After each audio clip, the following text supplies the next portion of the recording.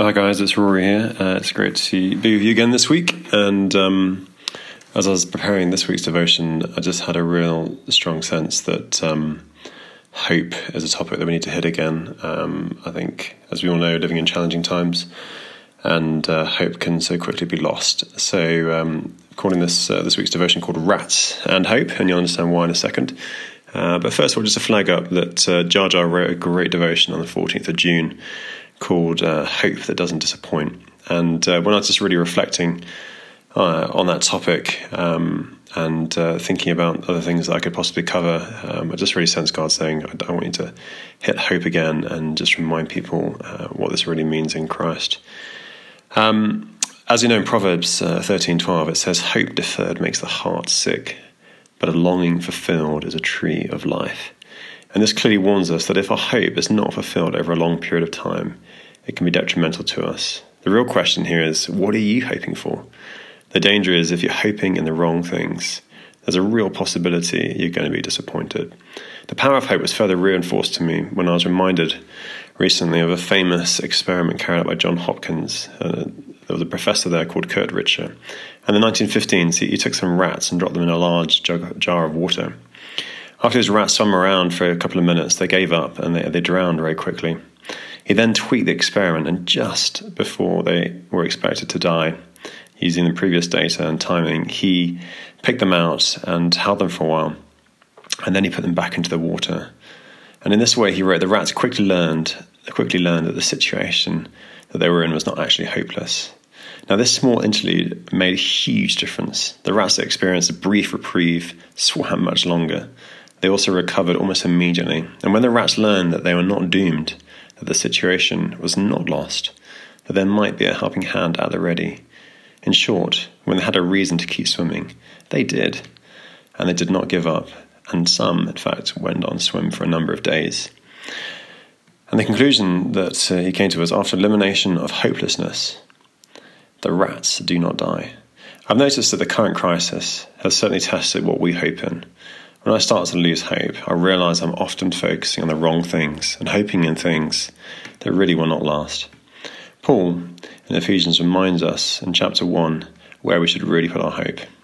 Chapter 1, verse 15, he says this, "For this reason, ever since I heard about your faith in the Lord Jesus and your love for all God's people, I've not stopped giving thanks for you, remembering you in my prayers. I keep asking that the God of our Lord Jesus Christ, the glorious Father, may give you the spirit of wisdom and revelation, so that you may know him better. I pray that the eyes of your heart may be enlightened in order that you may know the hope to which he has called you, the riches of his glorious inheritance in his holy people, and his incomparably great power for us who believe." 1 Ephesians 15-19. You see, Paul wrote this letter from a different location, wanting to encourage them in their faith all those years ago. He knew them personally, and he had a lot emotionally invested in them and wanted the very best for them. Now, if Paul was wanting the best for them, then God, in his sovereignty, initiating Paul to write the scripture, wants the very best for you and for me. Paul helps us in this passage to grasp the victory that Jesus has won for us. This passage is all about us learning to live in the good of what Jesus has already done for us. The good news is Paul is not telling us to do anything more. He's not encouraging us to come up with an action list or a plan that we have to add to. To illustrate this point, there's a great story about a multimillionaire who was called William Randolph Hearst. He was one of the first media tycoons in the United States and built up a huge media and publishing empire that made him rich, extremely rich. However, his overriding passion, his hobby, was collecting Renaissance art. The story goes that he was missing one painting from a particular artist. He'd been scouring around looking for this artist's painting to buy, and to buy it no matter what the price. However, he couldn't find the final one. So he enlisted the help of a buying agent. The man was asked to go around all the auction houses and private collectors and try to find and buy this last painting on behalf of William Randolph Hearst. After many months, the agent finally came back to him and said, "Mr. Hearst, I have some good news and bad news for you. The good news is that I have managed to track down the missing painting. The bad news is that I discovered it's already in your art warehouse. In other words, you own it already. You've got so much money and so many paintings that you didn't realize you had in your possession, the very thing you've had me searching for. Just like William Randolph Hearst, Paul wanted these people to realize what is already available to them. The good news of Paul's prayer for us believers is not that we have to muster up more energy for something new or to try harder. Do you realize that you have everything you already need in Jesus? He doesn't want you to do more. He wants us to understand who we already are. He wants us to really know the victory Jesus has already won. In verse 18, Paul goes on to highlight the hope to which he has called you. When the Bible uses the word hope, it means something different to what we often mean. When it says hope, it means a certain promise, something you can take to the bank and you can stake your life on. When we use the word hope, we sometimes take it to mean wishful thinking like, I hope Kampala has no traffic today, or I hope Uganda will win the World Cup, or I hope this devotion isn't too much longer. All of these are futile and meaningless wishes. They're not going to happen. You can't bank your life on any of them. However, when the Bible talks about hope, it's talking about a certain promise that will be fulfilled, something that you can base your life around. So Paul's saying, I want you to be certain of this. The hope he wants them to be certain of is that they are called. This is a reference to their initial salvation, the moment they became Christians. It links to Romans chapter 8 that says, those he predestined, he also called. So put those two together and you will be certain of something and know that you are called. Paul is saying, I want you to get this. When God gets a hold of us, it's permanent.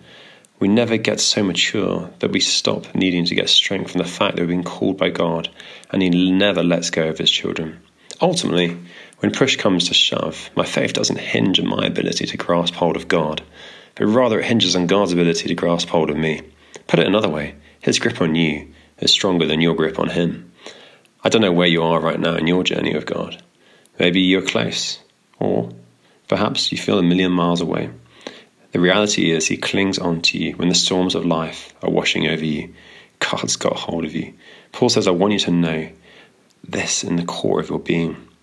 Why does he want us to know that? He wants us to know that so we can have confidence, and so we can be sure that we are loved and accepted.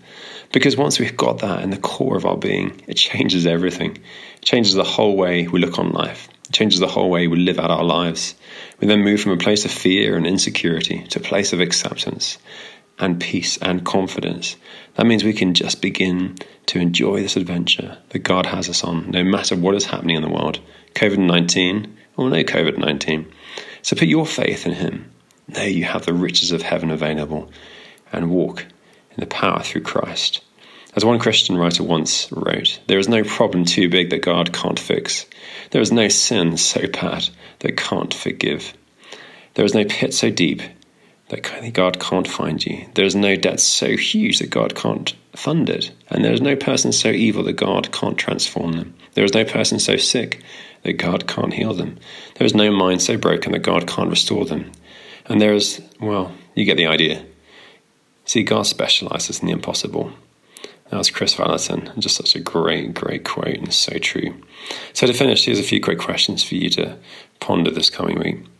Have you lost hope recently with the events of what's going on in the world and just life generally? Ask yourself, really, what are you putting your hope in? Are you putting your hope in God or in something else? And do you know that you're called and that you have a purpose and a destiny in your life?